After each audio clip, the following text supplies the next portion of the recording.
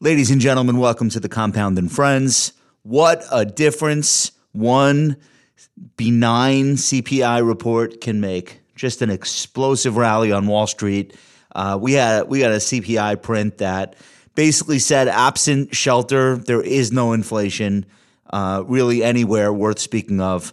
I know shelter is a really big component, but even that is headed in the right direction, and energy prices fell substantially, and we just got like a Goldilocks inflation report from the Bureau of Labor Statistics, and stocks went wild. Specifically, anything that has a dividend, anything that's been beaten down because of concerns about how high interest rates would go. Small caps went crazy. It's just been a hell of a day. We're going to talk about it with Michael Batnick in an all-new What Are Your Thoughts segment. But before we go there, we spoke with Rob Copeland this week as well. Rob is a Wall Street Journal reporter who's been covering hedge funds, specifically Bridgewater. And we talked to him about his new book, which just came out, called The Fund. And The Fund is a wild collection of stories from inside the world's most successful hedge fund, largest hedge fund, however you want to phrase it. Ray Dalio, the founder, did not want this book to come out. I have nothing but respect and admiration for Ray. I don't really know how many of these stories are true. The book seemed to be very heavily sourced, and Rob is a serious reporter. He claims to have spoken with hundreds of people to put this thing together, and it really, it's a document. There are a lot of stories in here that you haven't heard before, and there's a lot of stuff in here about culture and when building a culture in a very specific way around the whims of a founder can go wrong. And I really think the book is worth exploring and reading, and of course forming your own judgment as a result. But really well done, and the discussion that we had with Rob was interesting. So you'll hear that. You'll hear what are your thoughts. You'll have fun. You'll do the subscribe and the liking and all the things, and we really appreciate it. Thank you so much for listening. I'll send you there right now.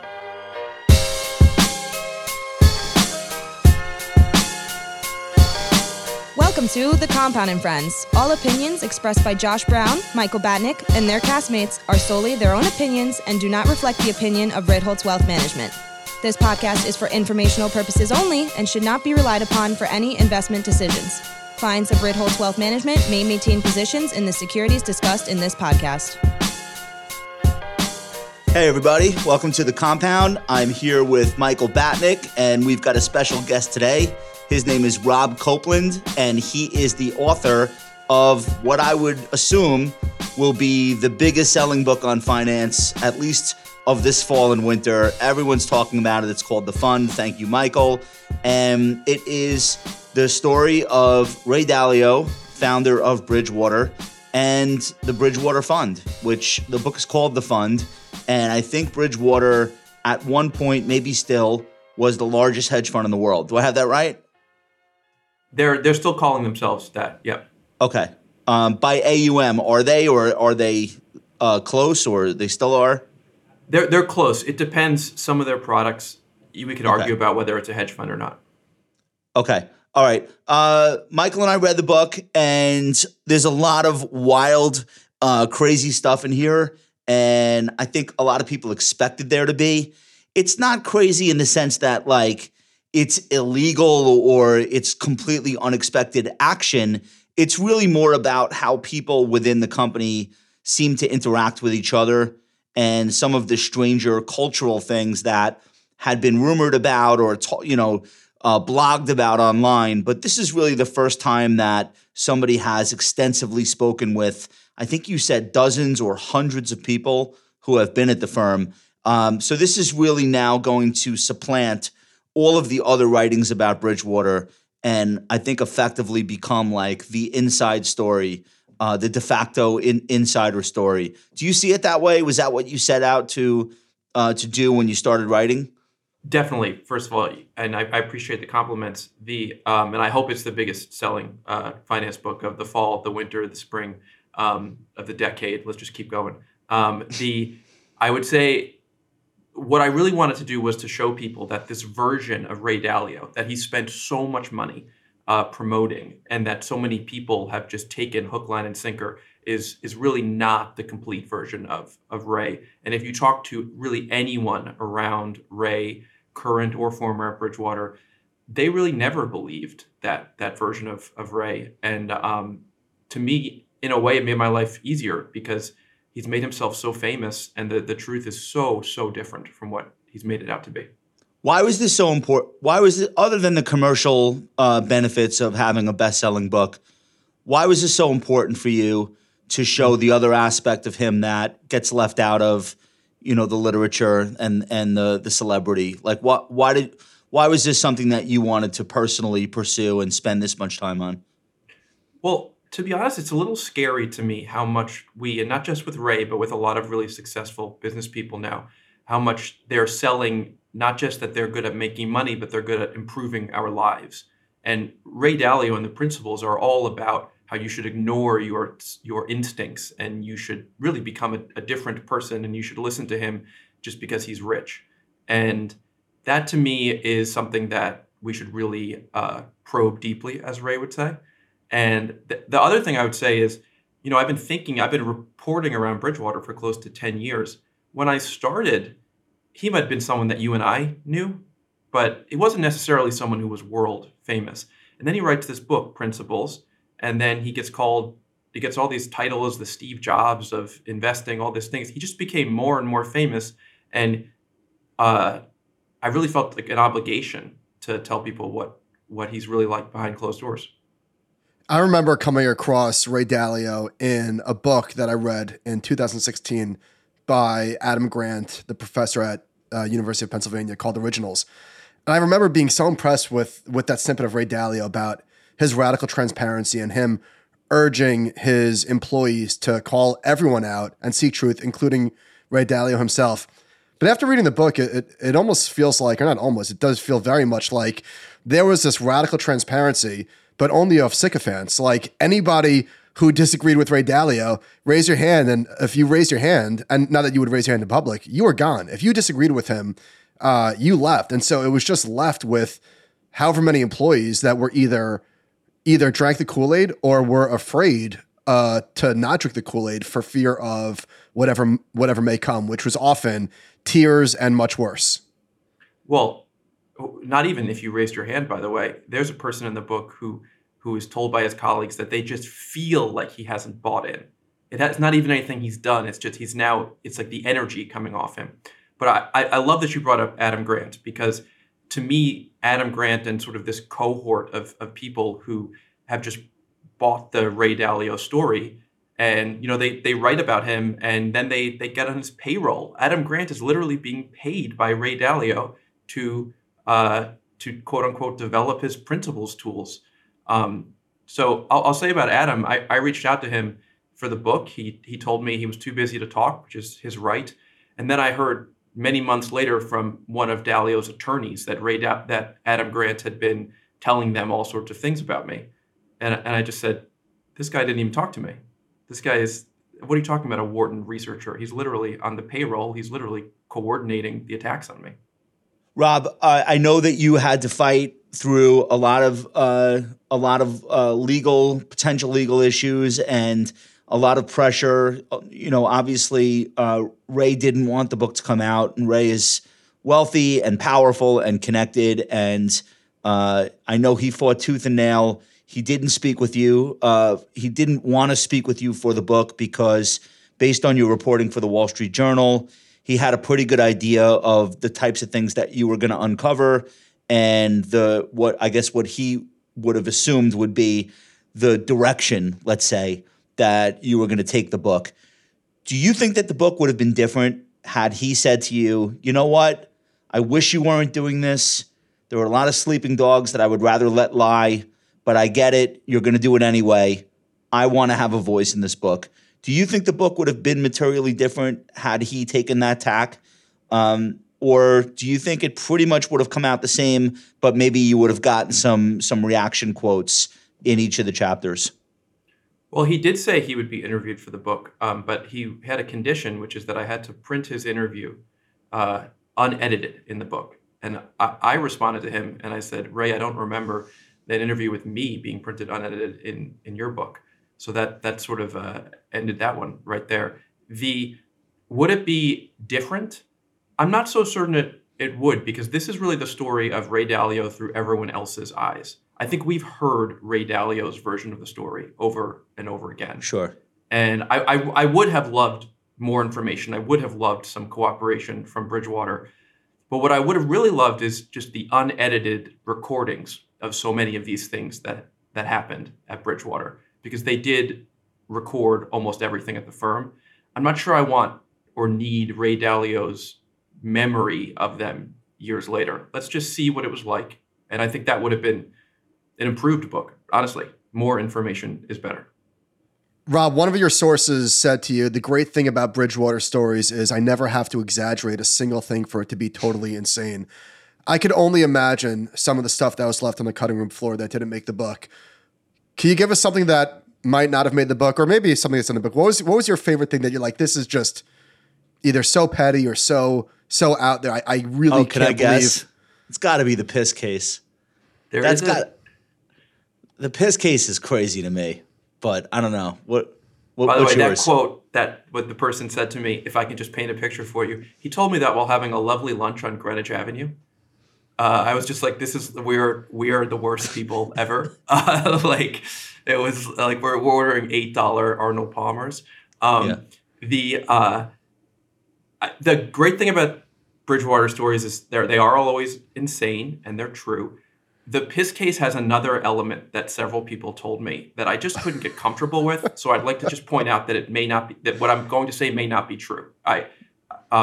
Which is that someone told me that they actually sent out the urine or the liquid that was found under the urinal for testing. For DNA?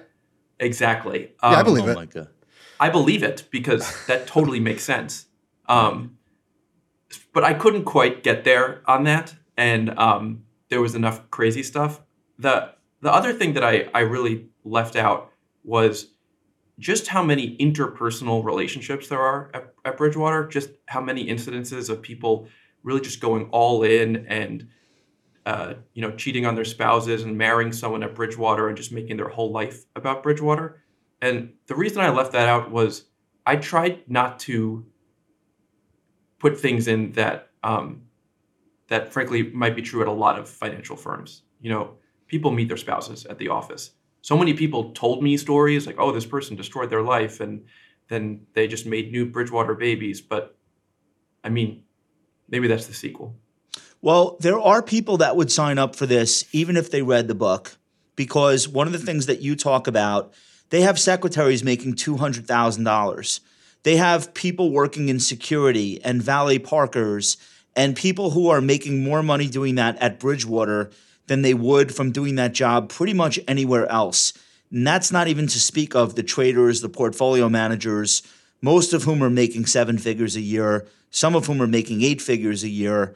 I think that it would be fair to say, despite all these crazy stories and anecdotes and some of the examples of people running from rooms crying, even if you accept that all of those things happened and are true, there's still a lot of people that still work there, have never left, could very easily get a job somewhere else. They choose to stay, and they're willing to tolerate that aspect of the founder and the firm for the financial rewards, or they might actually appreciate being part of this very inward-looking, I don't want to say the word cult, but they might appreciate being part of this lifestyle where they work with this intensity and then they socialize. Like, how do you wrap your head around that concept? Like, there are people that actually like this and aren't leaving. Well, I would say, as you guys know, asset management is a great business to be in if you're the asset manager.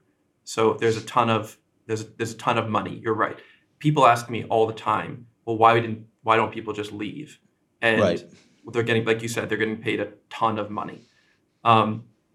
It's also what Ray is selling the employees on and the world on is the promise of self-improvement. He's telling you to change your value system. He's telling you your instinct is wrong. And I agree with you. I intentionally don't use the word cult in the book, except in quoting other people talking about it. Right. But that's a big appeal And it's tough to leave when what you're leaving is the opportunity to do nothing short of, according to Ray, improve your life for the better.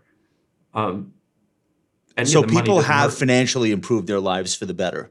You cite examples of people who joined the firm having worked at law firms, telecom companies, government agencies.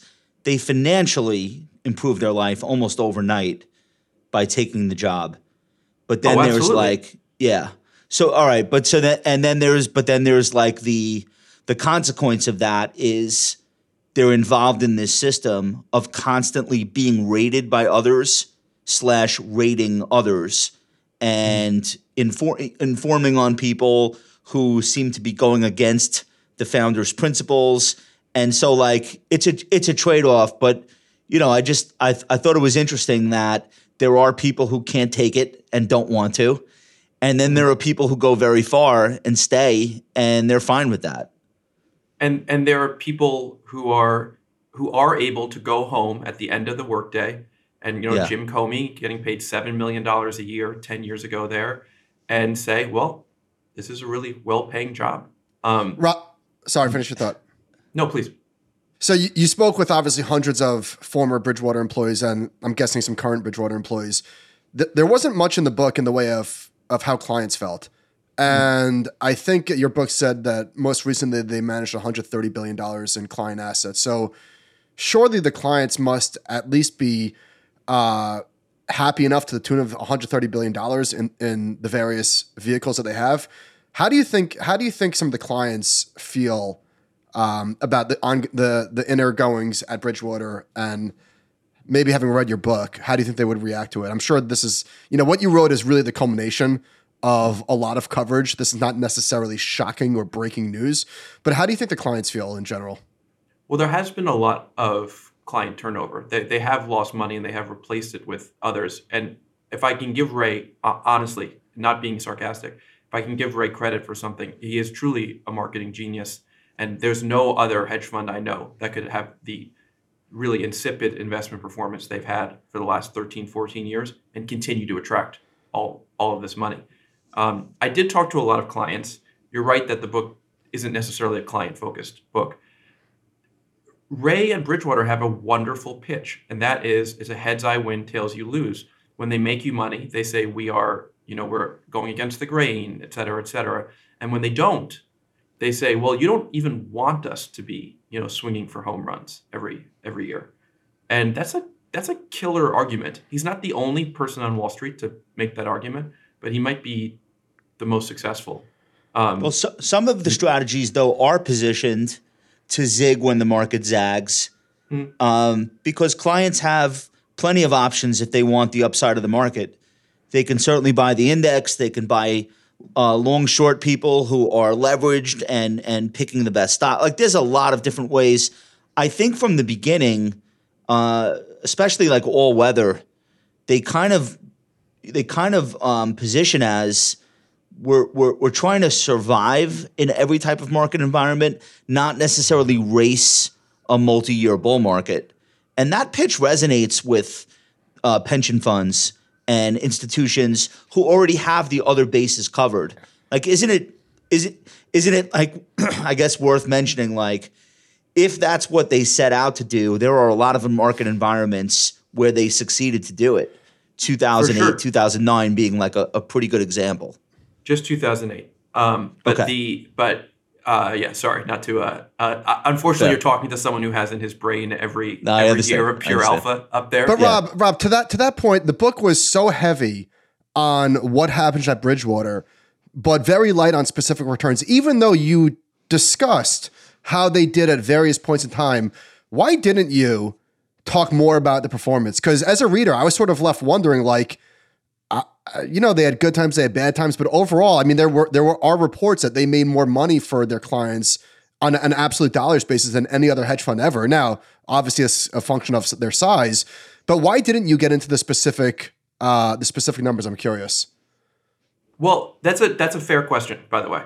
And you're right; they have made more by some metrics than any other hedge fund. I think if you, I actually asked them to do this and they didn't. I'd love for them to dollar weight their returns let me know how the returns were. Well, that's not their fault. We know how that goes.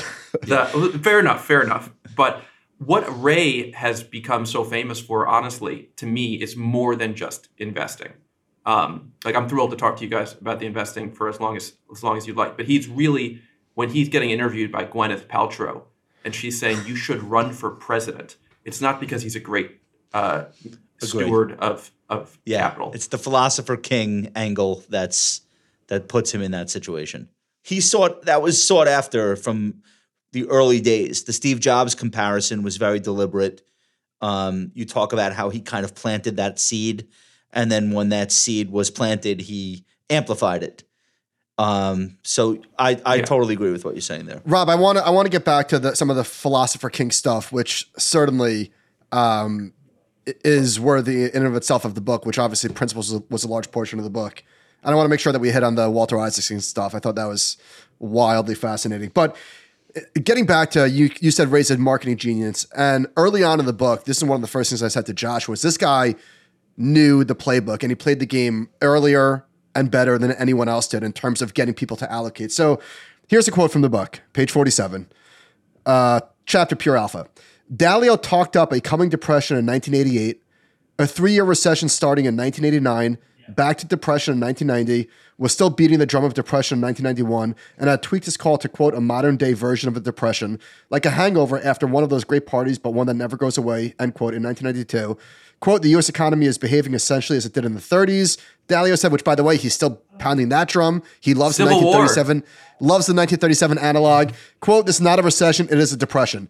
And part of his pitch, and listen, I don't even necessarily think it's all the bond guys do that, but it makes sense. It's right. Fair. I don't think it's total bullshit. It's like, listen, if you're a pension fund and you've got hundreds of millions or billions of dollars invested to stocks and bonds, here's your slice that's going to be uncorrelated should any of the stuff that I'm saying come to pass. Like that in and of itself is not too outlandish. And also, let's talk about sort of the process in the system. What he said was sort of irrelevant because a lot of it was really driven by whatever machine they created. That's so I did something that I hope no one else ever has to do, which is that I read every single media article that Ray had ever been quoted in. I think I got to the early 80s and then it was microfiche and I just couldn't imagine myself doing that. And it was a big reveal for me, honestly, even his, unofficial biographer, that he had really been making the same call over and over and over again. We should say, by the way, I actually obviously gave Bridgewater the chance to comment on all of this, and I told them all of that. And they basically said I had been cherry picking, the quotes from over the years. And I said, well, isn't that really the point? That he's called it every which way. So no matter what happens, he can say, I saw it coming. By the way, he also loves to say that he's not seeking attention. Please, it's like a Broadway show. Like, please, not me. As he, enters from stage left. But he had been seeking attention from the very first second. He was on Oprah. Guys, that took me so long to get. I'm so glad I had heard rumors he was on Oprah, but you can't just get her archives. I had to find the right person at Harpo. It's not on YouTube. It's not on YouTube. Okay. There was rumors that Bob Prince, his longtime partner, has a copy. He wouldn't give it to me. No, that took a long. When I actually saw that, and I saw this guy who claims that he wanted nothing else but to quietly become a billionaire, and he's on Oprah in the late '80s. That cost me $250, by the way. Oprah actually asked me for money for that clip. Is one of the big takeaways that everyone in asset management wants attention because it's less a financial business and more a communications business. And once you start from that premise, there is this asymmetric benefit of constantly predicting crises, which is that when the crisis doesn't happen, no one's really mad at you, especially if you're invested anyway and it's systematic. But when the crisis does happen and they remember you saying this is about to happen, the reward relative to the risk of being wrong is like 10 or 20x. And even if you lost money, even if you didn't nail the crisis in your portfolio, so even if you got the call right and lost your existing investors' money, you still win. You're right. You still win. You get to tell people, I saw it coming. You get new investors. Yeah. And I mean, you see that, right? Well, and for the 2008 crisis, he even begins to change history. This was a real reveal for me. Yeah, he was bullish. He's bullish. He also called it every which way. He said, this is the big one, but then he says, this is not going to be a financial crisis. When he goes, and in his books, he goes back and he gives himself credit, he just quotes himself saying, this is the big one. He leaves out the part where he says, this is not going to be a financial crisis. I can't blame him, honestly. I don't know what I would do if I were so committed to promoting myself as like the seer, but it is remarkable that he gets away with it. He can just change history. Rob, I want to ask you though, from Ray's perspective, he's written this somewhere. I think it was a subtweet about you and one of your Wall Street Journal articles maybe years ago, or maybe it was just a comment on the media in general. But one of the things he said is that, and I remember this because it kind of stuck with me. He said one of the reasons why we don't have any heroes anymore is the media's motivations now are different than they were, which we could debate. But I think he's talking about like mid-century, guys playing for the Yankees. They were horrible people, like Mickey Mantle. They were all drunks, probably a lot of them hitting women, movie stars, politicians.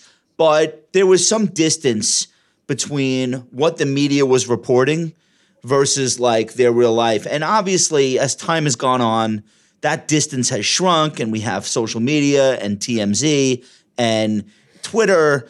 And I think he was kind of talking about like, yeah, there's probably things about me that aren't perfect, but does everything have to be examined to within a millimeter?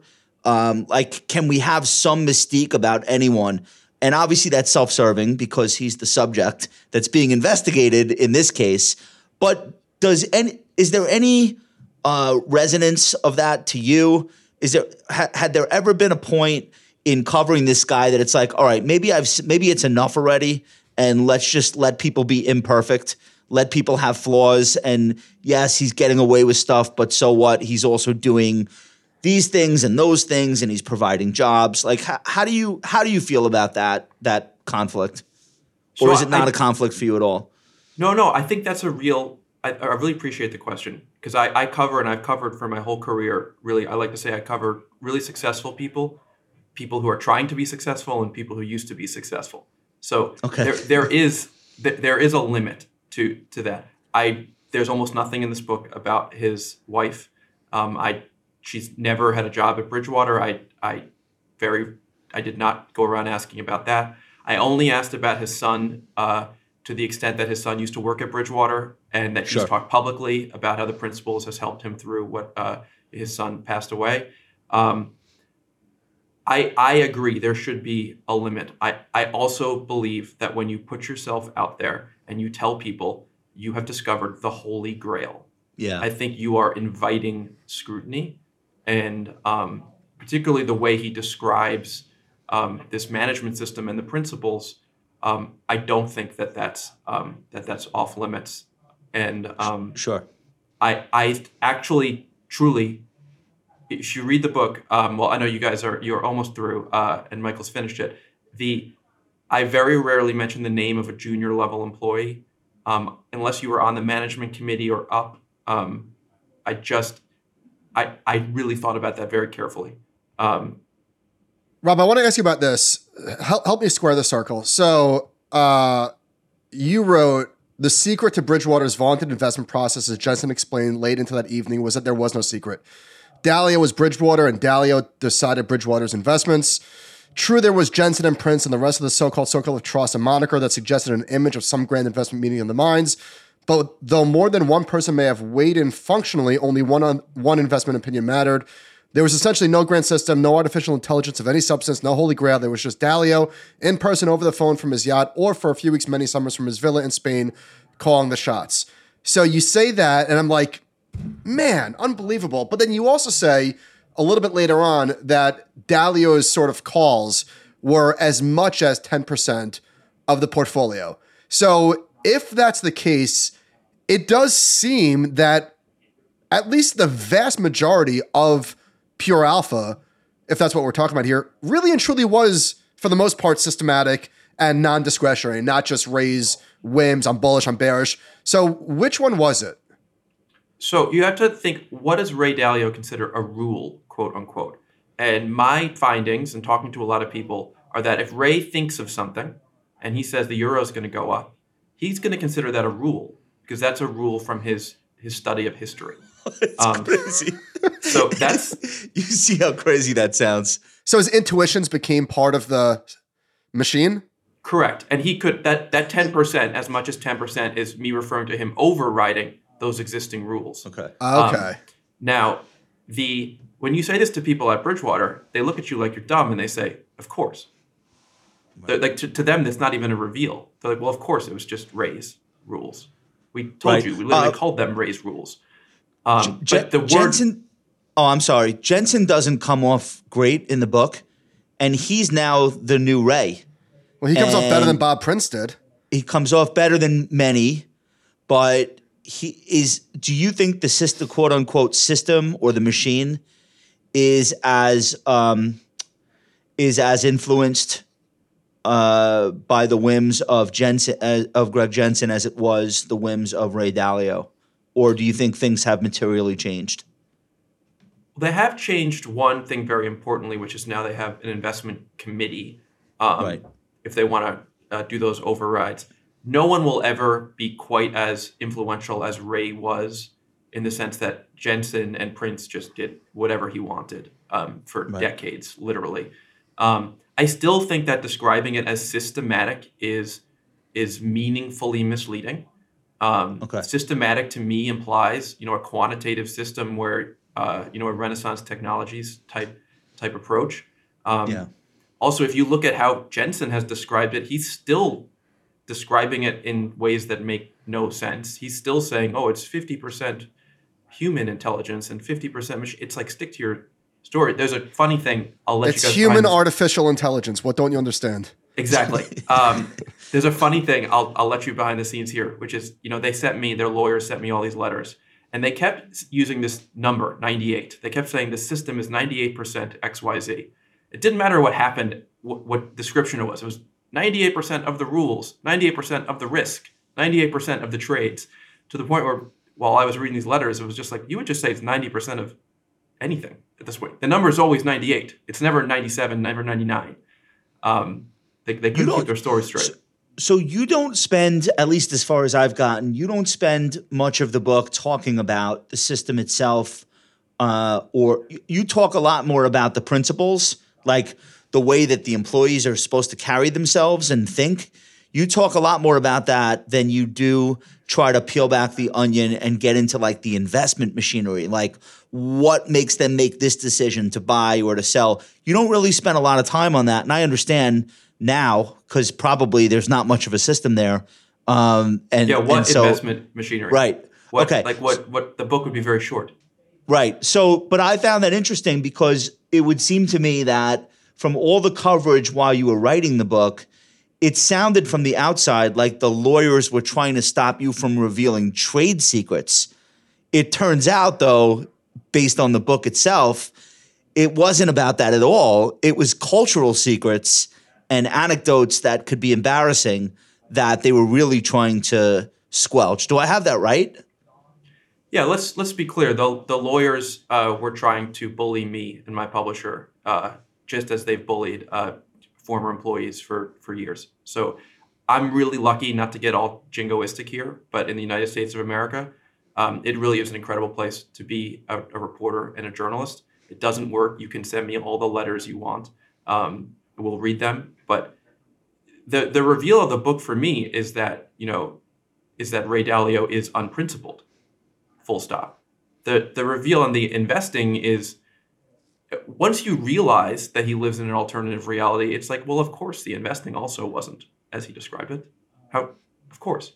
Rob, did you? I was surprised by some of the emails that you revealed in the book from Ray responding, and some of them were more, say, humane, for lack of a better word.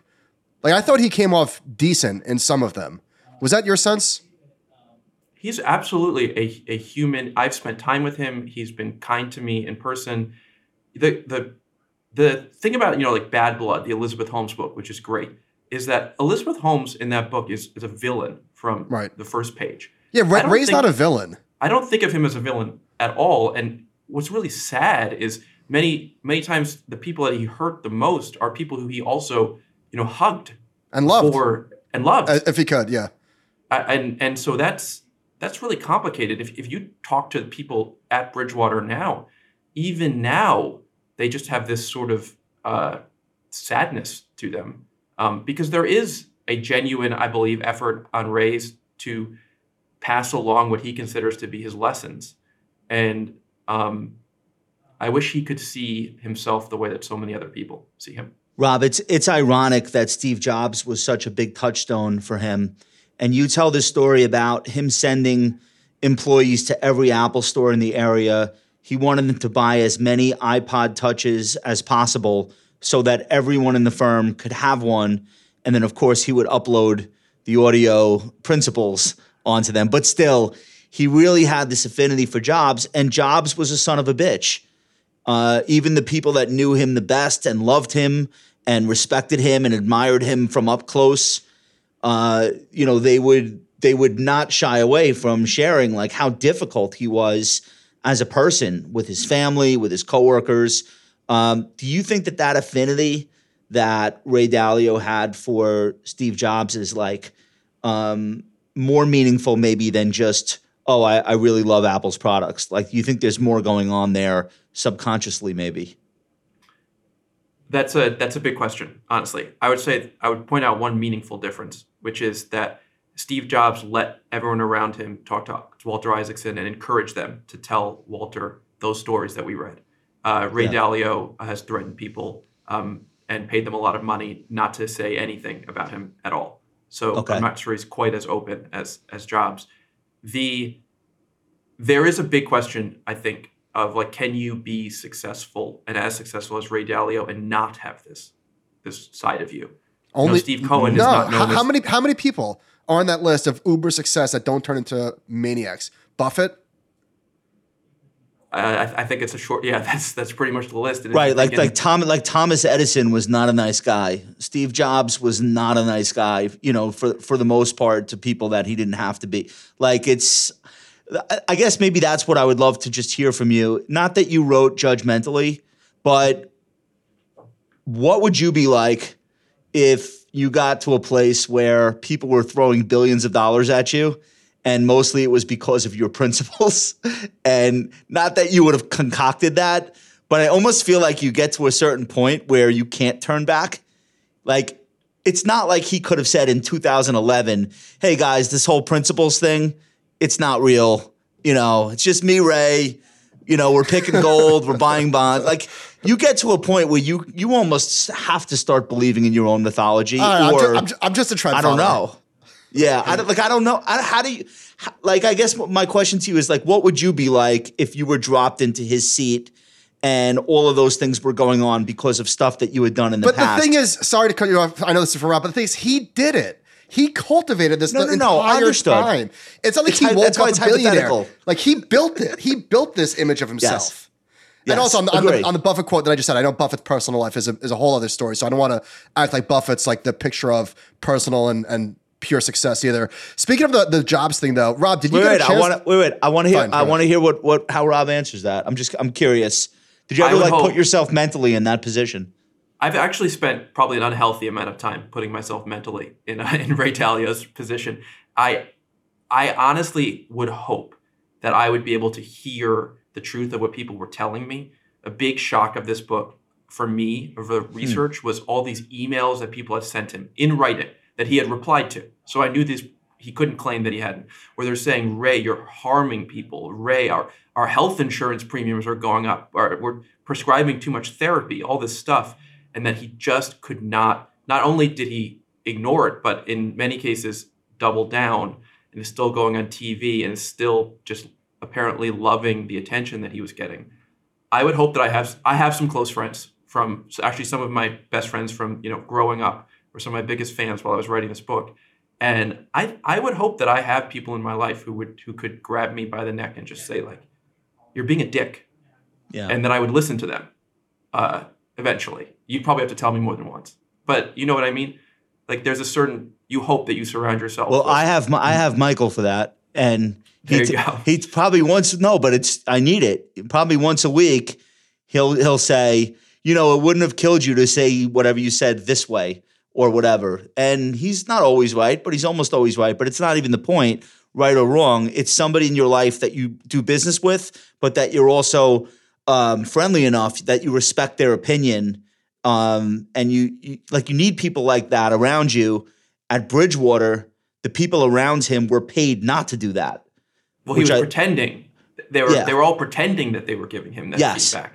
Bob Prince knew better than to give feedback. Right. Go ahead. Well, I would just say Bob Prince didn't just know better. Bob Prince became a billionaire. Bob Prince's wife gave him as a Rolls Royce or a Bentley.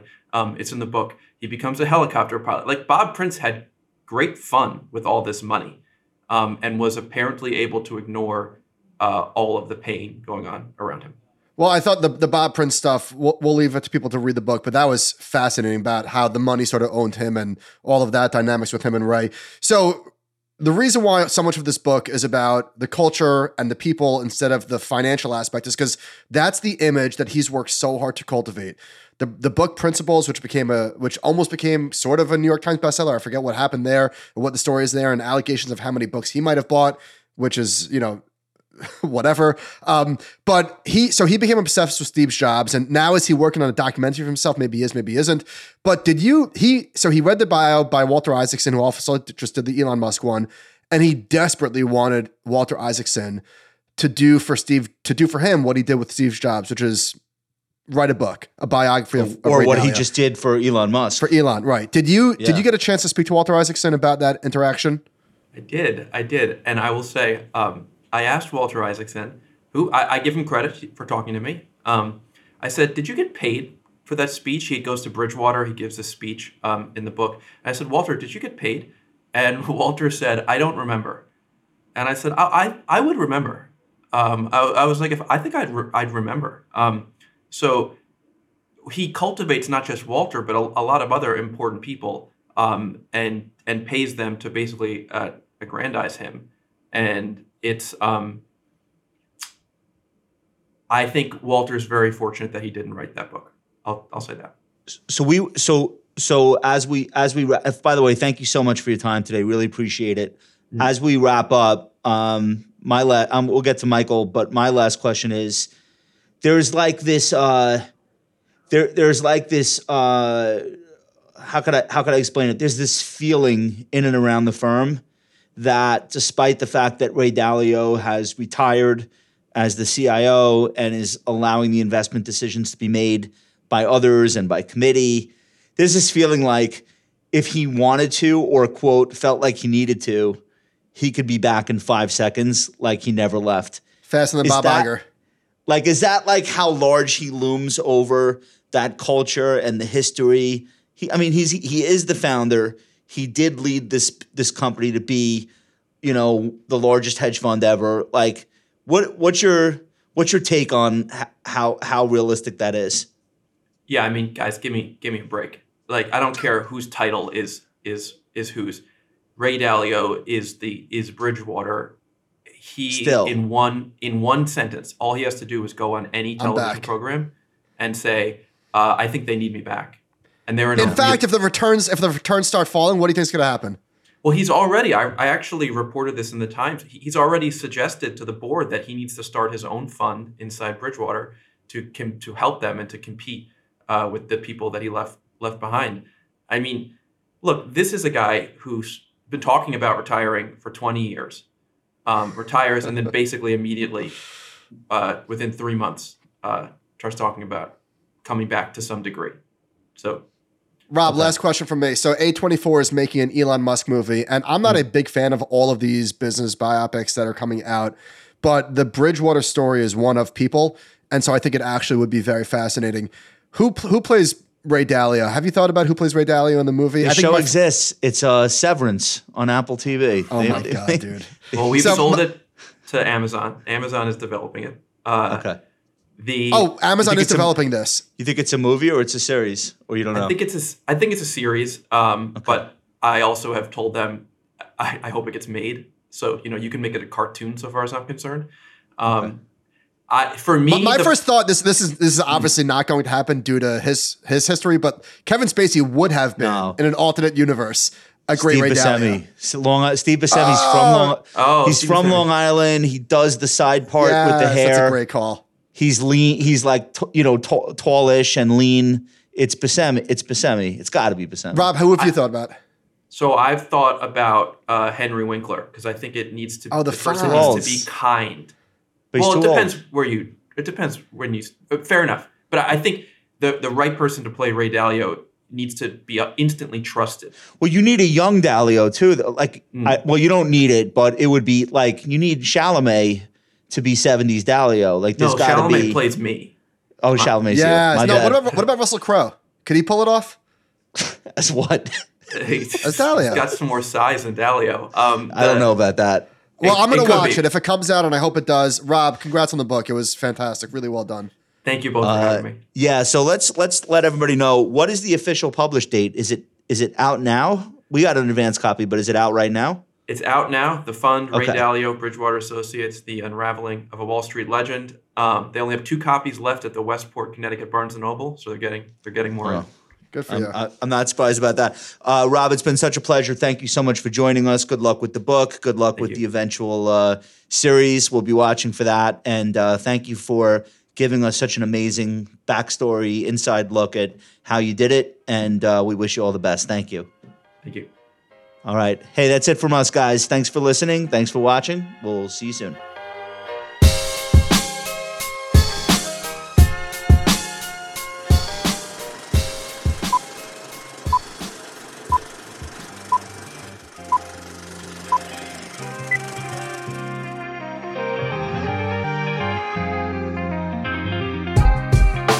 All right, my gangsters and my gangsterettes. Let's see who's in the chat tonight. Let's see. Cam Rackham is here. EH, Cliff's around. What's up, man? Hey, Sean. Shore 51, what's happening? Who else is in here? Dave Wilson, Charm City Capital. Jose De La Rosa says greetings. Greetings, Jose. Thanks for joining us. All right, we have a lot of stuff to do tonight. We have an action-packed show. Still getting earnings reports. Massive CPI report, big rally on the street. We're going to get to all of it. But first, a word from our sponsor via my co-host, the one and only Michael Batnick. Michael, who's sponsoring the show tonight? It's our friends at Y-Charts. Did you know that Ben and I are doing like a year-end review, a wrap-up? It's a strategy session. I'm going to watch this. It's a strategy session. It's December. Oh my God, it's December already. Well, we're coming up on December. I'm sorry. All right. It's taking place in Sao Paulo, apparently. What does that mean, though? Like, you and Ben are going to Brazil? We're going to Brazil to do the webinar. That's not what that means. I don't know what that means, but we'll be doing it, and it's gonna be great. And Y-Charts, it's everything I do.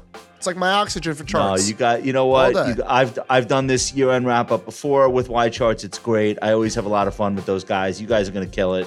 I'm definitely going to be watching that. How do people register for it? There's a link for the webistration. There's a link for the webinar in the show notes in the YouTube. What do you think you're going to do, like the year-end charts and just like everything that happened this year? So many charts. All right, dope. I love it. Just chart of the year? I don't know what's the chart of the year. I don't know. All right, I'll be watching. Everyone in the chat seems to be really excited that you're going to Brazil for this.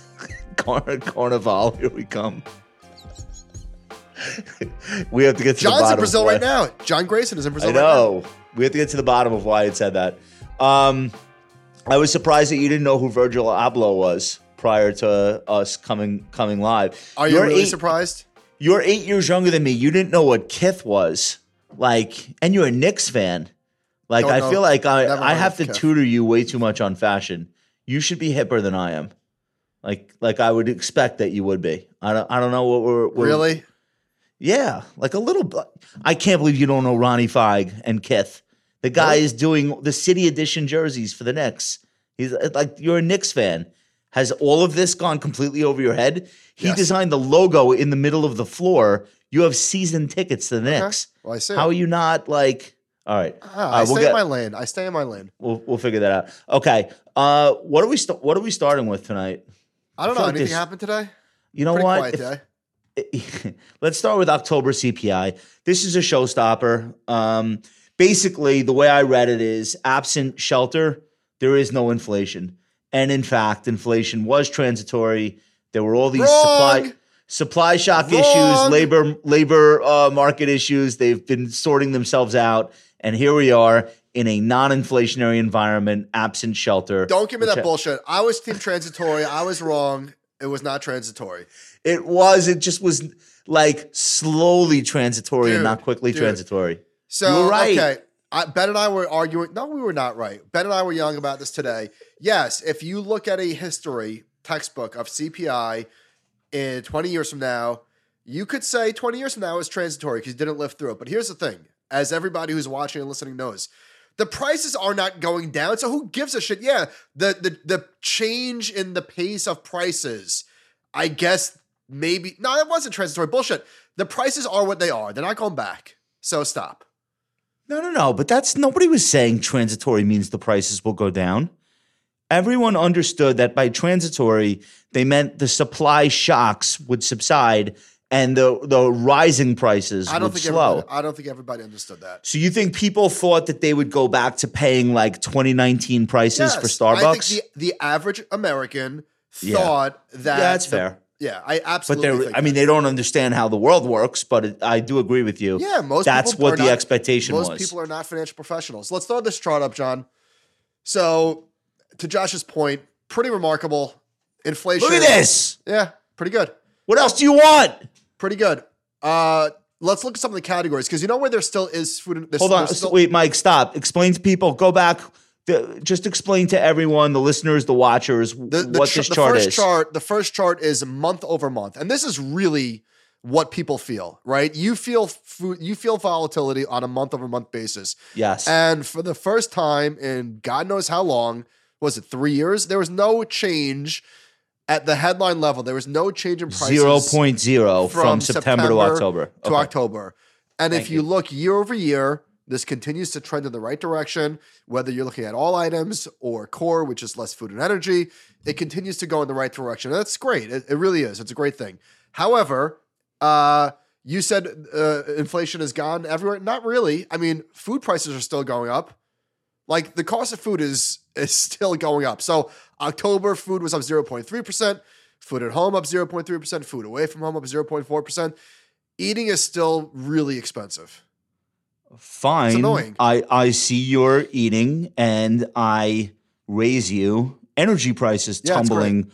Gasoline minus 4.9% from September to October. So like what do you want? You know what I mean? That's all I'm saying. I'm not saying like every aspect of inflation is in check and perfect. I'm saying on balance, the cost of living is slowing to the upside and gradually, I hope, going to be in a place where, yes, we won't get back the prices of 2014. However, the lack of acceleration will eventually make people feel better. Eventually, that's the key point. The problem I know. problem is people get used to their wage increases very quickly. Yes. You get an 8% raise. Great, wonderful. But holy shit, they can't get over how expensive everything is. All right, so month over month CPI is flat. Year over year, which matters less, I agree with you, like to regular people, but just for the record. Matters for the Fed. Yeah, year over year inflation is 3.2%, which is still significantly higher than the stated 2% annual inflation target. However, keep in mind, that is down from 9% last summer. 9%. That is a very big fall in the acceleration of prices. Shelter went up in October, so this is still the issue. I think that issue will sort itself out. I don't. What do you mean sort itself out? It will sort itself out in the CPI I think report. With rents, Josh, it will sort it. Hold on. It will sort itself out in the CPI report.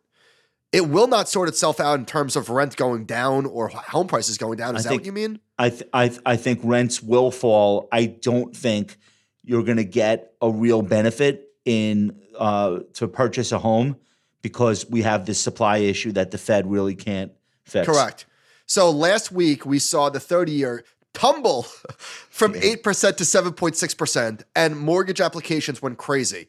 So if, heaven forbid, and I'm kidding, but if rates fall, if mortgage rates fall from 8% to 6.5% or 6%, prices are going to skyrocket again. That's not great. It's not great. I mean, it's possible. We shouldn't rule out that possibility. But I do think 18 months ago, we were talking about stuff like ports being choked with shipping containers, that there wasn't enough labor to move that stuff. Yeah, we were talking about finished Lincoln Navigators sitting in dealer lots because they were awaiting a chip. Like that aspect of inflation, none of us have ever experienced it before in our lives, and I don't think that's going to make a return. So Samro had a chart showing, I guess the New York Fed did. The New York Fed's Global Supply Chain Pressure Index, that is well below 2019 levels. Yeah. So all of that stuff is over. That's in the past. So I think we could say like mission accomplished on that aspect. And that was the part that we knew was transitory. Correct. We knew that was, Correct. We knew. But we also were worried about this wage hike spiral and what that would do to rents. And it had a huge impact. So it's been very problematic. I don't want to be the guy. I forget which college football player dropped the ball at the 1 yard line. Was that Washington State? I can't remember over the weekend. Doesn't matter. I'm not a college football guy. He thought he scored. He thought he scored a touchdown. Yeah. So but then they ended up getting it back though, and winning the game. I don't want to be that guy and prematurely act like we scored a touchdown. It would really be remarkable if the Fed pulls us off despite themselves. You know what I mean? Like they didn't think they could do it. They did not, in my opinion, and I think probably most people watching and listening, they did not handle the situation great. Waiting until March 2022 when inflation was already whatever it was before they started hiking rates. Like they were so far behind. And if the economy manages a soft landing, it's not because of anything that they did. Like they accidentally pulled off the greatest the most improbable soft landing of all time. It's pretty funny. You know who's not getting bailed out, at least not yet, by today's lack of inflation, and that is the incumbent president in the White House, Joe Biden. One of the things, so you and I are too young to have lived through as adults, not just as investors, but just as like people. We're too young to have lived through a period like this. But people in the 1970s were incredibly disillusioned between the scandals of Nixon and, he obviously did what he did, but really just like the general malaise and Carter and Ford and these guys were all none of them are on or going on Mount Rushmore anytime soon. But inflation, it turns out, plays a really big role in how people feel. And they hate it more. I think they hate it more than a weak job market, honestly, when you read the polls. So Financial Times. I think, Josh, I'll take it a step further. I think people might hate inflation more than higher taxes. Yeah, depends on the people, but maybe. Like that's how bad it is. That's how bad it is. Right. It's up there. Like it's up there. It's at that level of badness in the minds of all right. So Ross School of Business at University of Michigan and Financial Times. This is a poll. We don't do a ton of this stuff, but this was like eye-opening to me because I have never seen anything like this before. Only 14% of American voters believe that they are better off financially now than when Joe Biden took office. I want you to keep in mind that that's during a period of time where we have added 200,000 jobs on average per month and GDP has grown. You have 14% of American voters think they're better off financially, which I think means that 86% don't. That's extraordinary. By the way, look at the spread between Republicans and Democrats. No, between hurt a lot. Like in general, do you think Biden's economic policies have hurt a lot? It's like 4% for Democrats and 65% for Republicans. Truly hilarious. Fine. Stuff. But, so that part you have to expect. Yeah. 70% of voters, chart off, thought Biden's economic policies had either hurt the U.S. economy or had no impact, including 33% who said they believed the president's policies had hurt the economy a lot. And obviously it's a lot of Republicans saying that.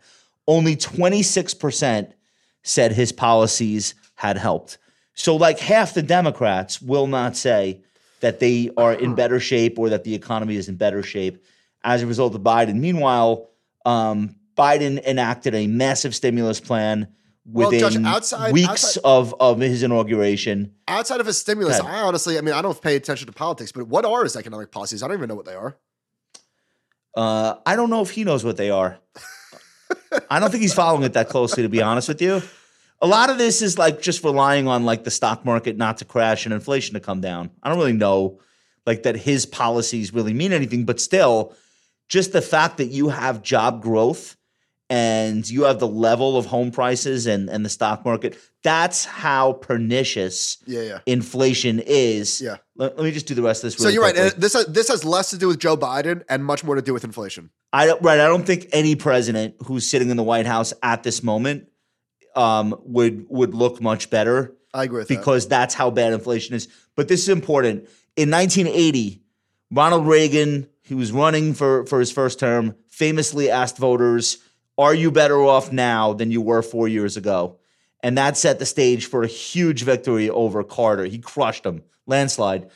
A similar poll conducted for the FT 4 years ago showed that most Americans felt they had not improved their financial position under Trump, but their pessimism was far less pronounced. In November 2019, only 35% of voters believed they were better off under Trump. So that's like versus 14. What's this other? But wait, hold on. Let me take that back for a second. Actually, I believe that if Trump were in office right now, they would be doing an incredible job messaging how fast inflation was falling. And that's a good point. The percentage of responders who thought that they were much better off or somewhat better off would be way higher if Trump was in the White House than Biden. Way higher. Yeah, the only person worse at selling the Biden economy than Biden is Kamala. But like between the two of them, like nobody, they're just not getting through. Nobody is hearing about job growth. Nobody is hearing really much about the Inflation Reduction Act or the CHIPS Act. These are things that actually created jobs and are helping people. And you don't have to agree with them to acknowledge that there are a lot of people who are benefiting, and they're really bad at selling it. And I'm not like a partisan. Like, I don't give a shit, honestly. I only care about the stock market, and I'm the president of the stock market. But I'm just saying, like, these guys are terrible. All right, asked what was the source of their biggest financial stress? 82% of respondents said price increases. This is all inflation. It's all that matters. It's all that matters. matters. 3/4 of respondents said rising prices posed the most significant threat to the U.S. economy in the next 6 months. They still think that that's the biggest threat in the next 6 months with inflation literally crashing. 3/4 of respondents say that that's what they're most worried about. This is a failure to communicate, is it not? I think so. When is the election? A year from now? No, seriously. When is the election? Yeah, it's usually November. Yeah, right. It's a year from now. Yes. All right. It's gonna be one of the worst, most dispiriting elections we have ever. This is literally the anyone but these two guys election, and this is what we're facing. For the love of God! All right, number of U.S. households with net worths between 1 million and 5 million has grown to nearly 13 million as of 2022. So this is just one of, now obviously this is, people with money, but there's so much empirical evidence to show that the economy is at least doing okay. At least 13 million households have net worths between 1 and 5. Pretty amazing. And that number around the time of the financial crisis looks like 5 million. Right? Here's the good news, Josh. So now it's 13. Here's the good news. What really matters to the market is not who's in the White House or Congress, the House or the Senate. It's earnings. This is from Bank of America. So profits matter more than politics. They show the percentage of years where total returns were positive based on political party versus earnings. And political party, 43% for Republicans, 57% for Democrats. Again, that's probably, in fact, not probably, that's noise. But look at the profit cycle. 67% of the time, the market is higher when there's positive earnings per share growth. and only 33% when there's negative. Oh, they're saying like you might think that it matters Republican or Democrat, but that's almost an even split. Right. What really matters is whether or not there's positive or negative earnings per share growth. I would have guessed that. Yeah. I think it's controversial. I'm just saying. I think most people would guess that trumps whether or not this is a little bit of a chart crime because they should have done the first two bars in red and blue, and the second two bars in like green and some like. Fine, whatever. All right, let's talk about the reaction within the market today. Hell of a day. So 93 chart on, please. 93% of stocks in the S&P 500 were positive today. Yeah, it's the highest reading since March of this year. So we'll take it. It was broad based. Look at all this green. Look at all this beautiful green, John. Woo! What a day! What a day! Next chart. And you know what else? What else? The stocks that were the hardest hit were leading the charge, and I feel like that needed to happen. Like we were talking about. I'm sorry. Chart off for 1 second. Remember we were talking about catch up versus catch down, and if you're somebody who has a bearish disposition, anytime you see negative breadth in the market, your gut instinct is always going to be to tweet that. You know, the market's going to like the leading stocks the generals are going to get shot eventually. If you're positive or bullish, your mentality is going to be, all right, we have some leadership stocks. They're carrying the baton right now, but the rest of the market will catch up. And I don't know what happened in one day, but. Well, how about this? Forget about if you're bullish or bearish. If you like using data, you would have said, because we showed this chart, I think, who did this? It was Warren Pies. There was a lot of people that earlier in the year. When you're in a bull market and there is a divergence, typically the rest of the market catches up. Yeah. Yeah. Especially when there's like a washout in breadth. Like that washout sets the scene for a big rally. And we also did the thing about small caps from Dietrich, where they had that huge 4-day move like a month ago. And we talked about like what usually results from that. Well, we just saw it. Like today was a stupendous day for the small cap area of the market after a lot of pain. Next chart, please. So this is from Mike Sicardi. All right, so there we go. Percentage of stocks, S&P at a 50-day high. This looks good, of course, right? We'll take it. 23%. All right, this is from Mike Sicardi. So Holy the Russell shit! Look at this. The Russell 2000, the Russell 2000 beat the S&P 500 today by 3.47%. Which is almost the largest single day outperformance since the great financial crisis. Wow. Look at this. Eric Jackson tweeted, this is from Morgan Stanley. Today's IWM move is a forced standard deviation event relative to its trailing 3-month realized vol, the second largest in IWM's history.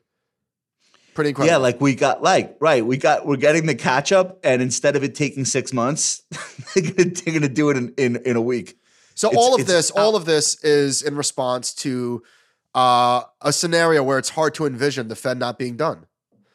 Right?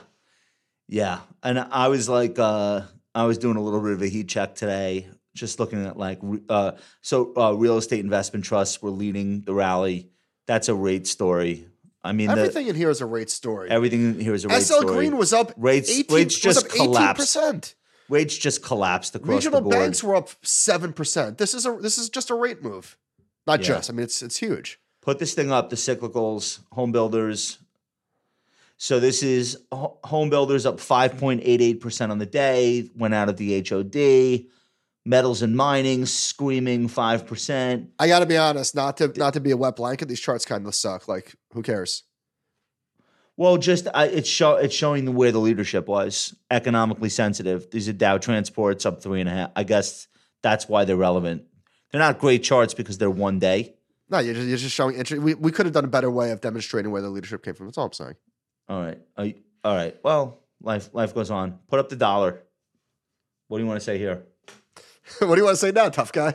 Yeah. No. What do you? I mean, no, this is as expected. If you, I didn't look at this, but if you said, "What did the dollar do today?" This is what I would have said. Of course, you would have said it got crushed. This is concurrent. You look at for the last really 2 years. You look at the dollar. You know what the stock market did. All right. Are we getting follow through? That's all I want to know. Between now and Thanksgiving is next week. Are we rallying Listen, into, you know how I into feel- Turkey Day? You know how I feel about positioning. Will we Position- will we fill the gap from today? Possibly. Are people underinvested? And when I say people, I mean people that move the market, giant pools of capital. Are they trailing and underinvested? Yes. Will they chase into the year end? Yes. Will So the market funny. rally into year end? Yes. This guy just stopped me 3 hours ago, and he's like, "What a move, right?" I don't know who he is. What a move, right? He knows who I am. So I'm like, "Yeah." He goes 8%, and I've been fighting it the whole way. I've been like, I've been what is it? Whatever he's doing, selling calls or something. And all I said to him was, "Listen, I'm not a swing trader. I don't really know how that game goes. I would just say wrong time of year to be fading rallies. Yeah. You know what I mean? Like I get that people do that and make money. You're trying to make 1% on a down day. You have a market acting this way. I don't know if that's what you want to do.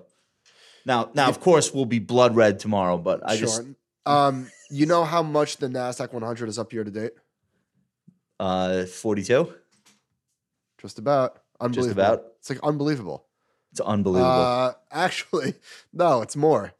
The is NASDAQ it? 100 is up 45% year to date. I mean, it's crazy. It doesn't happen if it doesn't go down 35% last year. True. But still, And the equal weighted version of the NASDAQ 100 is up 22%. So all right. What do you got? unbelievable. All right, where are we going next? Let's talk about. Did you watch this video from? Yeah, you did. Yeah, but I Let's want to so- hear what you want to say about it. This is from. Was this Tesla? Are these Tesla robots?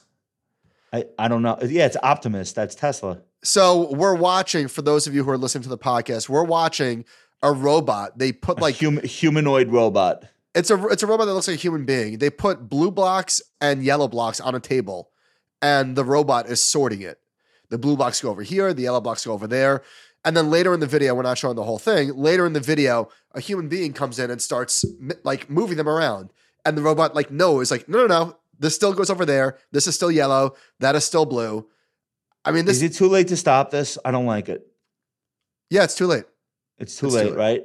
I don't love it. Why do they have to look like humans? Why do we have to do that? Is the human form the ultimate form for a robot per se? Like why can't you they see look like rolling iRobot? garbage cans? Or Did you see iRobot? yeah, I don't like any of that. I don't like it. I mean, Amazon warehouses. It's gonna happen because I hate Amazon it, but- warehouses are probably already all, for the most part, run by robots. Yes, but Amazon robots look like giant arms or Right, look like conveyor belts, or it's like a screen that's got like sensors in it. This guy's building replacement humans. I don't like that. I mean, there's nothing I could do about it. I prefer my robots to be less anthropomorphic, and I would like to see them look more like objects because that's what they are. I don't like them mimicking us in form, in function. I wish it weren't too late, but I suppose it is. Did you see the AI pin from Humane? Did you watch this demo? No, show this one to me. I didn't see this. So What takes place here? it's basically like a GoPro and a cell phone and Google in one device, and it's here. Like it's coming. So these are ex Applers, I believe. Where does the device go? It's on her coat. It's on her coat. It's like a lapel pin. Yeah, there it is. Okay. So All right, I'm okay with this. it's kind of stuff. $750 and it's V1 and like all of this AI shit, like it's the next 12 all right. months and the next 5 years are going to be wild. I agree. Beyond For our me- wildest imaginations. For me, it's going to be, and I wear sunglasses pretty much like 18 hours a day. For me, the glasses are going to be the thing. When they have a form factor that you're like cool with walking around all day. Meta has the and they're- Ray-Bans. No, I know. Yeah, and it's like coming. that's where I could like get comfortable with just the idea of augmenting my vision with data.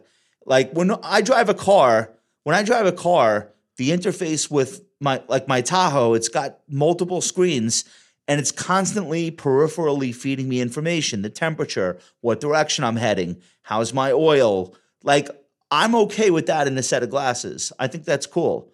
Like, to like just be getting updates on what's going on. So I know that's coming, and I think it's great.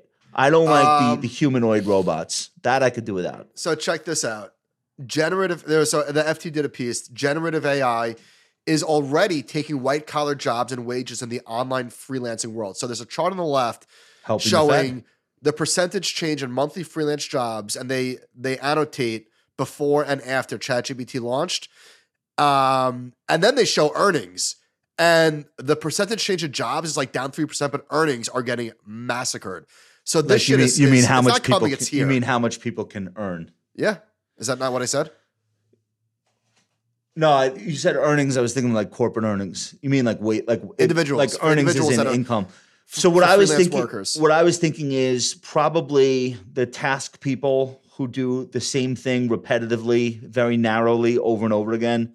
Those are the people that you could very quickly have AI take their work from them, and that's something like just like thinking out loud, like a copy editor, and just being able to feed a piece of text into this thing and have it corrected for you saves you from having to Venmo somebody $100 for doing that. And I could completely see that. But outside of writing and like really shitty AI generated art, what else do we think is like immediately replaceable by the current version of AI? I think it's pretty narrow. By the current version, maybe. Yeah. But by what's coming, like a lot of just tax preparers, like that should all be extracted from documents, and it will be very soon.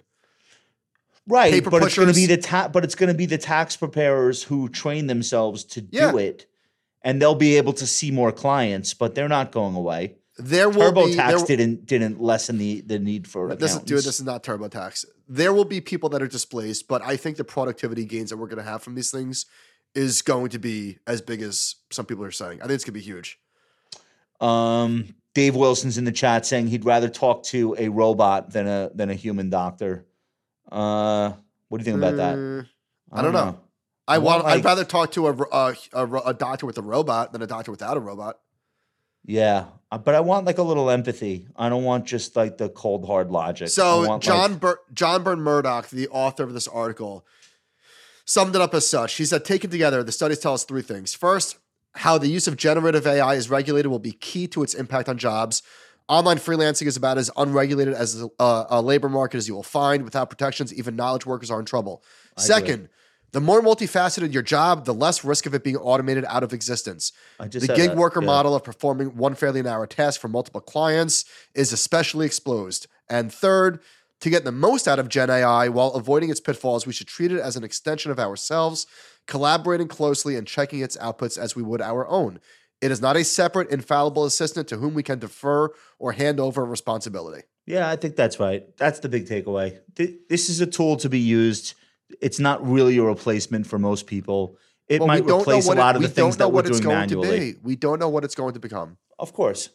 But just thinking logically, there is an element of dealing with another person that is important in various pursuits.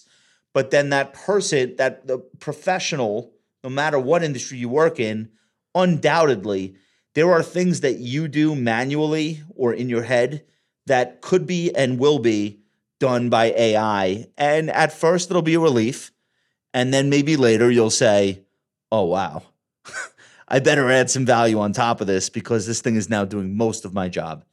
And I think that's definitely a fear that's looming large and will probably intensify. More jobs will be created because of this than lost. Yeah, the thing is the gap in between, though. Yeah, it's tough. I agree. You don't lose a job on Monday to AI and get a new one on Tuesday. Correct. All right, let's do retail earnings.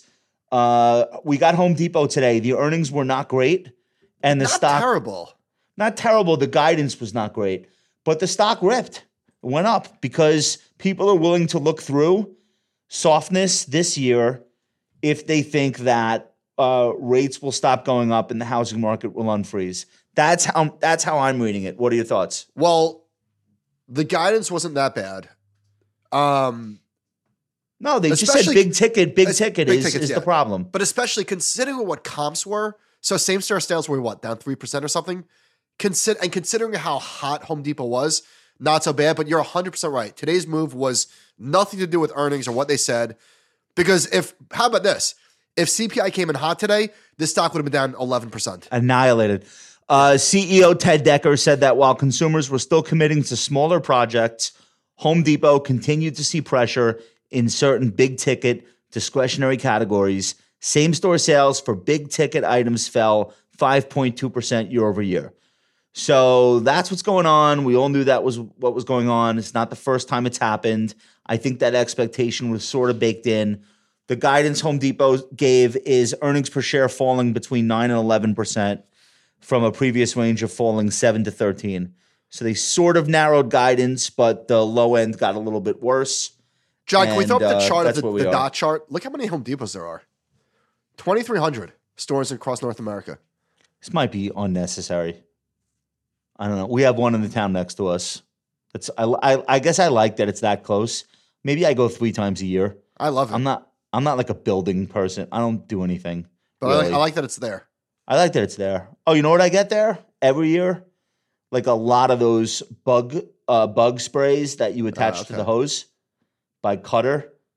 Like I'll go there and buy like 2 packs of those, and I do like a party spray before I have people at the pool. Like I kill 1 million bugs at a clip with that. That's why I go to Home Depot. All right. You know what hit? You know what hit an all-time high today? All time. Walmart, You know what else? Costco. Yep. All time. Yeah, I believe it. As in never been higher. Costco doesn't report until middle of December. They're a late reporter or an early reporter, depending on how you want to look at it. Walmart is Thursday. Target is Wednesday. Target has really been the problem child in this space. And I asked Stephanie Link, she actually follows these companies really closely. I said, why is Walmart making record highs and Target making 52-week lows? And she said, it's just grocery. Like, in other words, there's really not much different with the execution, like how these guys are running their businesses. Walmart has way more grocery, which is a great business right now because of inflation, and Target doesn't have enough. I saw And somebody it's tweet that something like, simple. Walmart loves lowering prices and Target loathes lowering prices. Maybe, but like I'm saying, in this environment, like how could Walmart and Target look this different? It's mix. It's mix. It's what they're selling. Well, I the gotta most tell of. you, the stock itself, while abominable as it is, Which Target? Target made a higher low and has gone sideways since late September. So it's not going to take much for the stock to rip. I saw the Not guy on much at TV. all. I saw the guy on CNBC. Cornell. He looked like he saw a ghost. I'd They were much asking rather him be about long. Retail theft.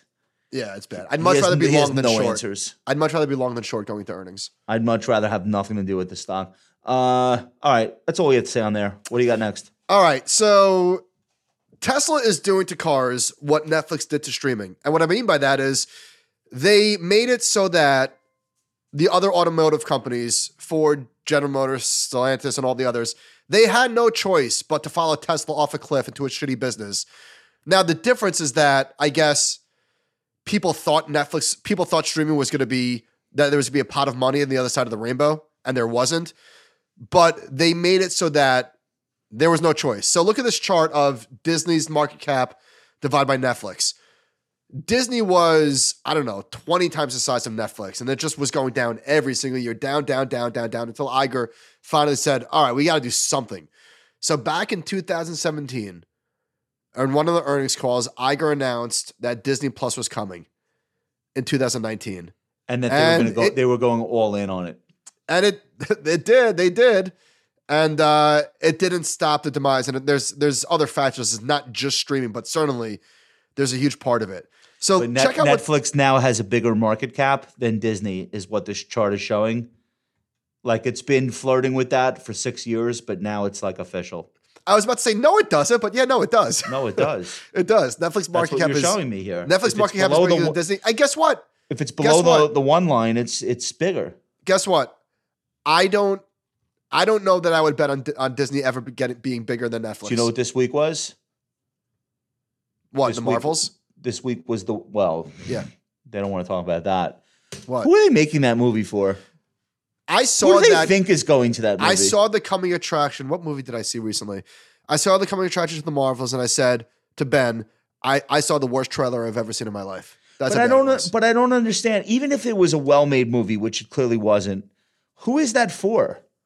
Nobody. Because literally nobody wants that. So and they got rid of the junk. That's the last one. I think they're going to shift to X-Men. here's the problem. Here's the problem, though. Here's the problem. So this week, I asked you know what this week is. It's the 1-year anniversary of Iger returning. Okay. It's hard to believe that's been a year already. Been a year. And what he said on the conference call last week is that That's when I bought the stock.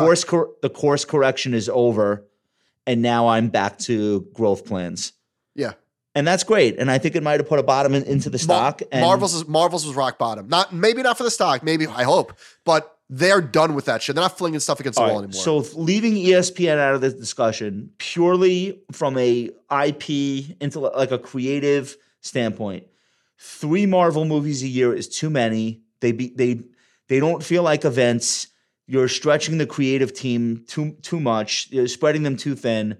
And you're diluting the power of your own releases. So stop that.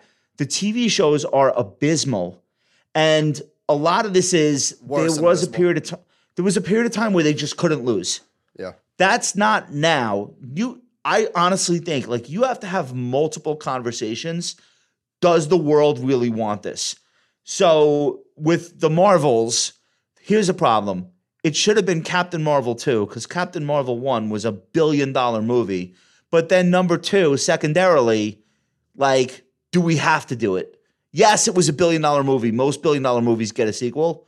But like, do we have to? That's the question they're going to start asking themselves before they just greenlight the next $300 million budget movie. And the other thing that people need to remember, and we're going to talk about the other streamers in a second, it's not just the budget of the movie.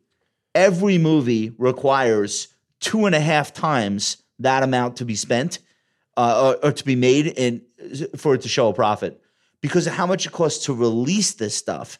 So if you're a Disney shareholder, the bottom line is you don't want to hear about endless cost cutting with no growth plans in sight, but the cost cutting was very necessary to put a bottom into the stock. And I think that's what he might have been able to accomplish. What do you think? Have we seen the lows that we'll see for Disney?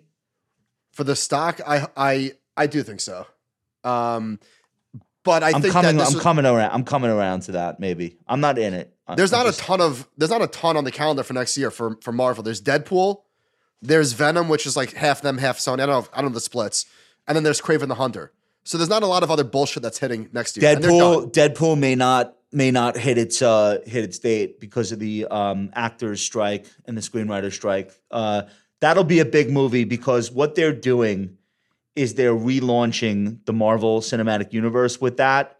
It's the first of the new characters that they got in the Fox deal. So Wolverine's in that. And I'm telling you, the next thing is X-Men. They're gonna kick ass on X-Men. X-Men, Fantastic Four, Daredevil, some of the stuff they haven't had access to. That's going to be how they're not going to relaunch Avengers right away. Yeah. They have a couple of Avengers movies planned. They're probably going to start bringing back the old cast because that's what the fans want. But what I agree with you. They do have more levers to pull.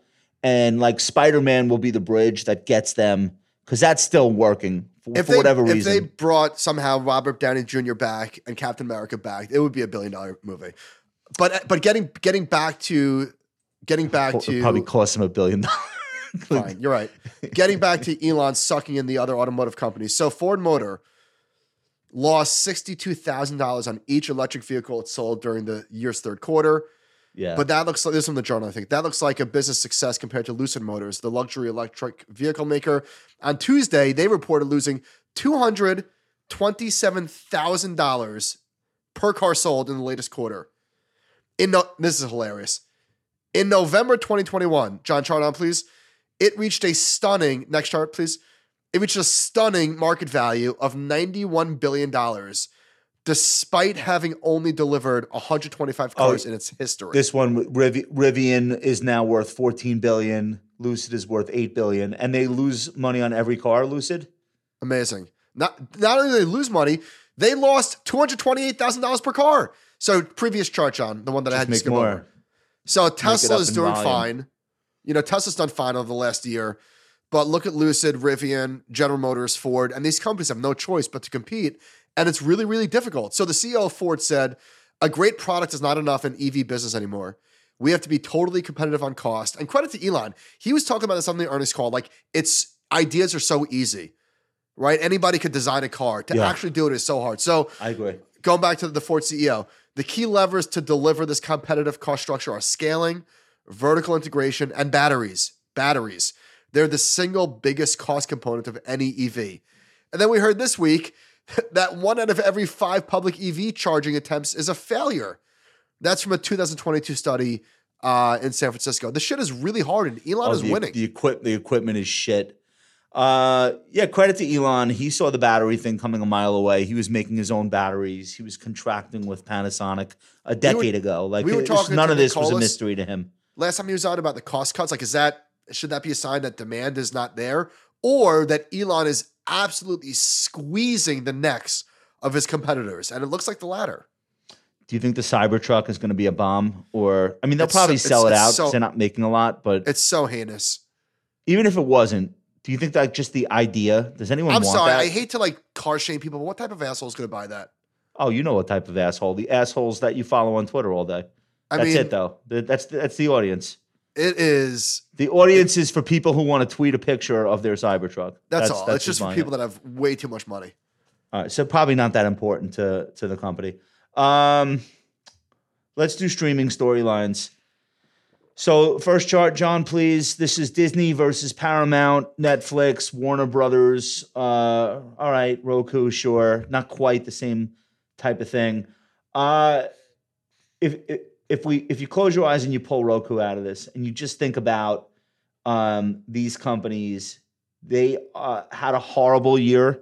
They had a horrible 2022 as well. Huge rallies in the last couple of days. I think these were stocks that require lower rates for people to feel better about whether or not they'll be able to keep raising money, I suppose. Let's do the market cap. Wait, hold on, Josh. Let me just lay you up here. Just chart it for 1 second. So here's a chart. Here's a quote from John Malone. By the way, John said, "Oh my God, the Y chart page auto updated to my location." So John is in John is in Brazil. So that's how that happened. Okay, got it. All right. So John Malone said, "What's happening now is the fight is no longer for entertainment library services. Yeah. That has kind of settled down to where one company is making the money. It's Netflix. Yeah. Warner Brothers is making money, not a lot, but they're making money. And then you have Disney losing a lot of money, Peacock losing a lot of money, Paramount losing a ton of money that they can't afford. Is 2024 going to be the year of consolidation finally? Yeah. So let's go to this market cap chart real quick. So it's haves and have-nots already. Paramount's worth $8 billion, and they have a ton of debt, so that's actually misleading. The enterprise value or the price that a buyer would really have to pay is not being accurately represented here. Warner Brothers Discovery has a $25 billion market cap with like $45 billion in debt. So like there is no real buyer, I don't think, for something like that. So either these companies are going to have to pay down a ton of debt, boost their cash flow, start buying back shares and running these things like profitable. How? It's hard. Well, I think, all right, I would bet on Warner Brothers threading that needle. Paramount, Shari Redstone is already like dropping hints like, oh, I would do a deal if the right deal. All right. So that ship has sailed. She owns a linear television network, CBS. Every day that you own a linear television network, it's worth less than the day before. Yeah, literally. It is not making a comeback. It's not cyclical. It's secular. She smashed together CBS, a linear TV network, old school TV network, with a movie studio, Paramount, and then with a bunch of cable channels that haven't been cool since the 90s, like MTV and Nickelodeon. So maybe there's a deal to be done, but nobody wants all of those assets. Like nobody wants that bundle. That's a bad bundle for anyone. So I don't know what you do. What's the most valuable part of that business? I have no idea. Probably the streaming platform, which loses tons of money, but it has a future. CBS has a lot of legacy content, has no future. Like, has no future where it's the same size it is today. At the right price, it's got to be worth something to someone. Paramount, the movie studio has value. There are amazing titles. Like, it's not all bad. But the problem is you're mixing together really played out, dying cable brands like MTV with CBS, which like old people's parents watch CBS, honestly. And tons of debt. Warner Brothers. So it's Batman. It's Looney Tunes. It's great content library, but then it's also CNN. It's HBO. I know. Yeah. Amazing content. But again, $45 billion in debt. You have to pay that debt down. How do you do it? You cut costs on content, or you start selling really valuable franchises like Harry Potter.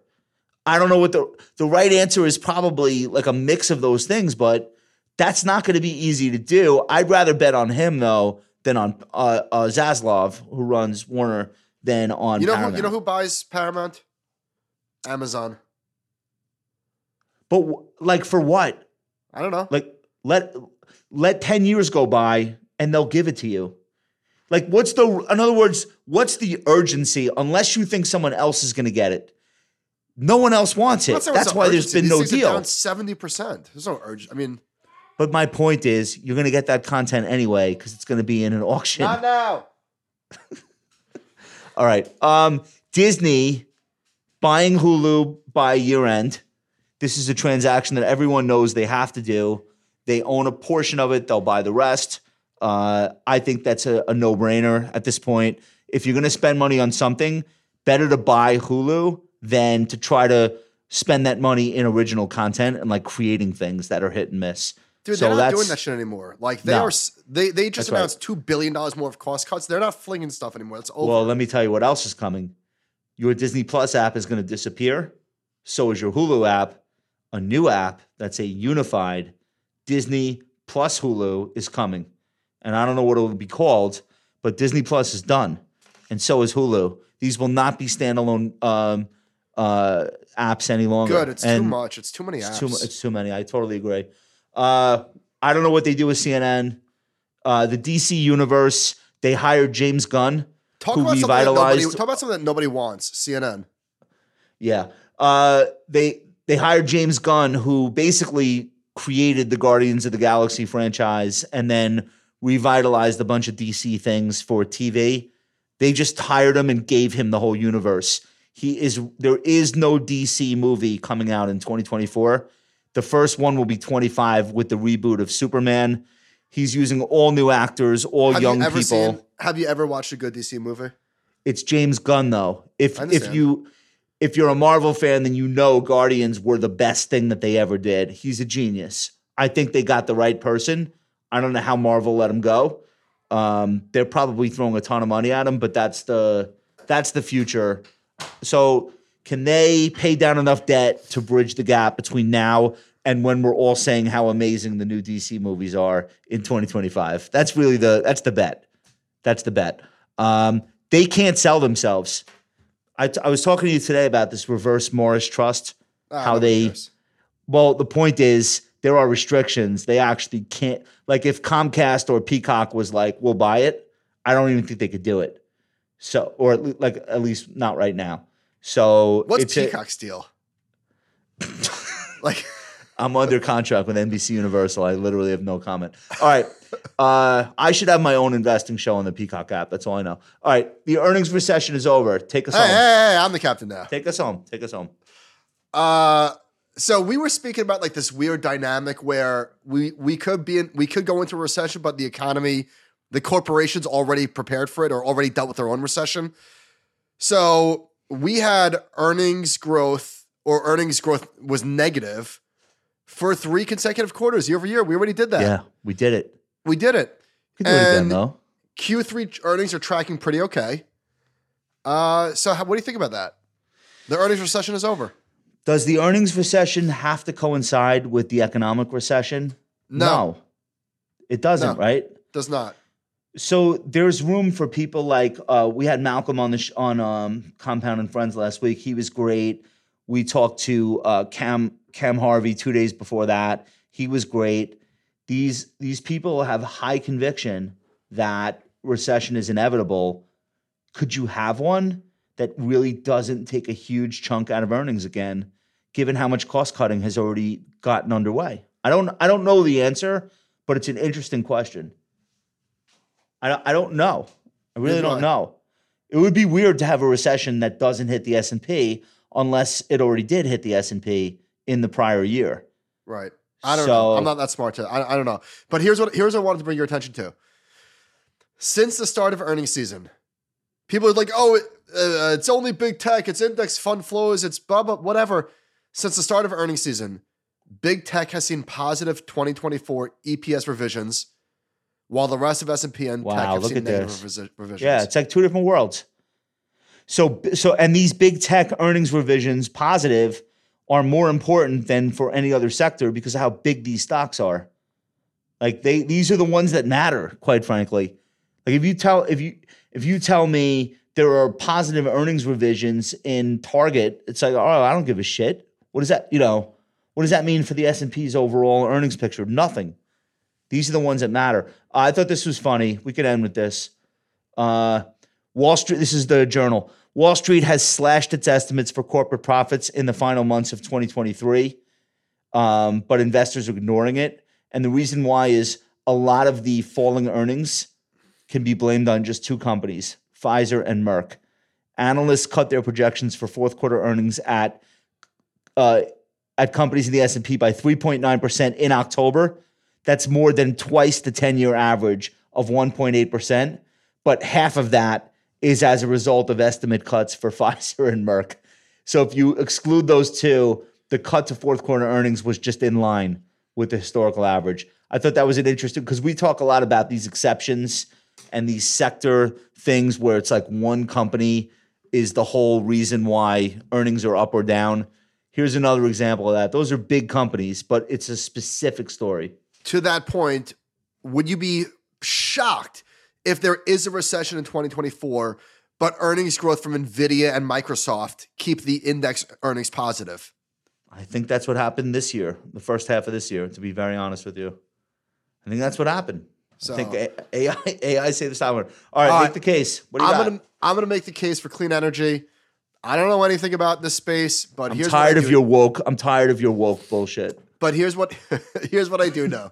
What I know is on the cover of Barron's this weekend, and not picking on Barron's, the clean energy crash. And yeah, these stocks have gotten obliterated. Chart on, please, John. For solar is in a 36% drawdown. The ETF, clean energy, is in a 57% drawdown. Enphase Energy, which I made the case for about a year ago, LOL, whoops, I'm sorry, is down 74%. SolarEdge is down 78%. Now, these companies are facing mega headwinds. And the article what do they even trade on? Do they trade on energy prices or not? They're very sensitive to interest rates. Really? Amongst other That's it? Yeah. Amongst other things. Didn't they just get all these like massive like tax incentives to build shit? What was the Inflation Reduction Act? It had so much solar stuff in there. Here's what I know. Didn't help? When a sector is down in a 60% drawdown, you've got magazine covers like this. Do you buy it today? I don't know. Will it be higher a year? Will it be higher a year later? Yeah, it will be. Find a stock. Or the ETF. It will be higher a year later. Oh no, I like that. I like that. Very well done. I have a mystery chart for you, John, if you please. Okay, purple is the stock. Orange is the index.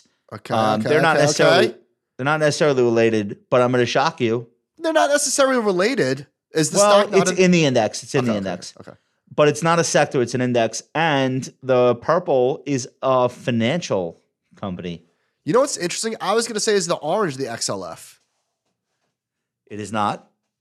I'll let you take another guess. I'll give you more clues if you'd like. Okay, so is the orange discretionary? It is an index, not a sector. Oh, you keep saying that. My bad. Okay. This is an index that peaked in January 2020. Ignore the orange. I just told you the purple is a stock and it's a financial. How many financials look like this right what now? What the hell is going on? Hold on. Give me a second. So there was a massive drawdown. Don't get distracted by the orange. I'm looking at the purple. Can I get a clue or would it be too obvious? I would love to give you a clue.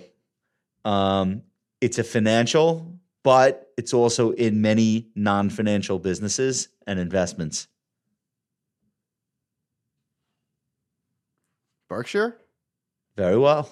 Very well done. Very well done. The Berkshire. Great job, Michael.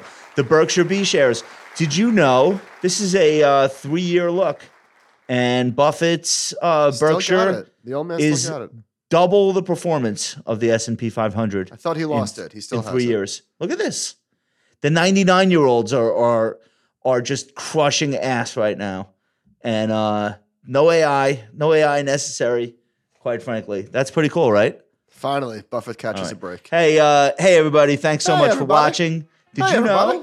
Did you know that Wait, tomorrow is Wednesday? Hang on. Before you do that, with your high voice, I was watching Kevin Nealon. There was a special on Netflix where it's like, what are they celebrating? 60 years of the Improv, maybe?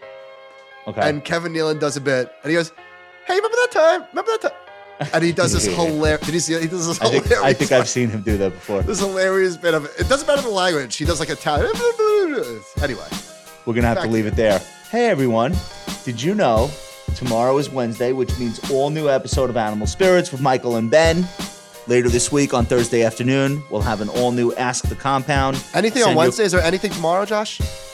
Animal Spirits. Smoke show. The Smoke Show. If you're a financial advisor, make sure you register for the Smoke Show.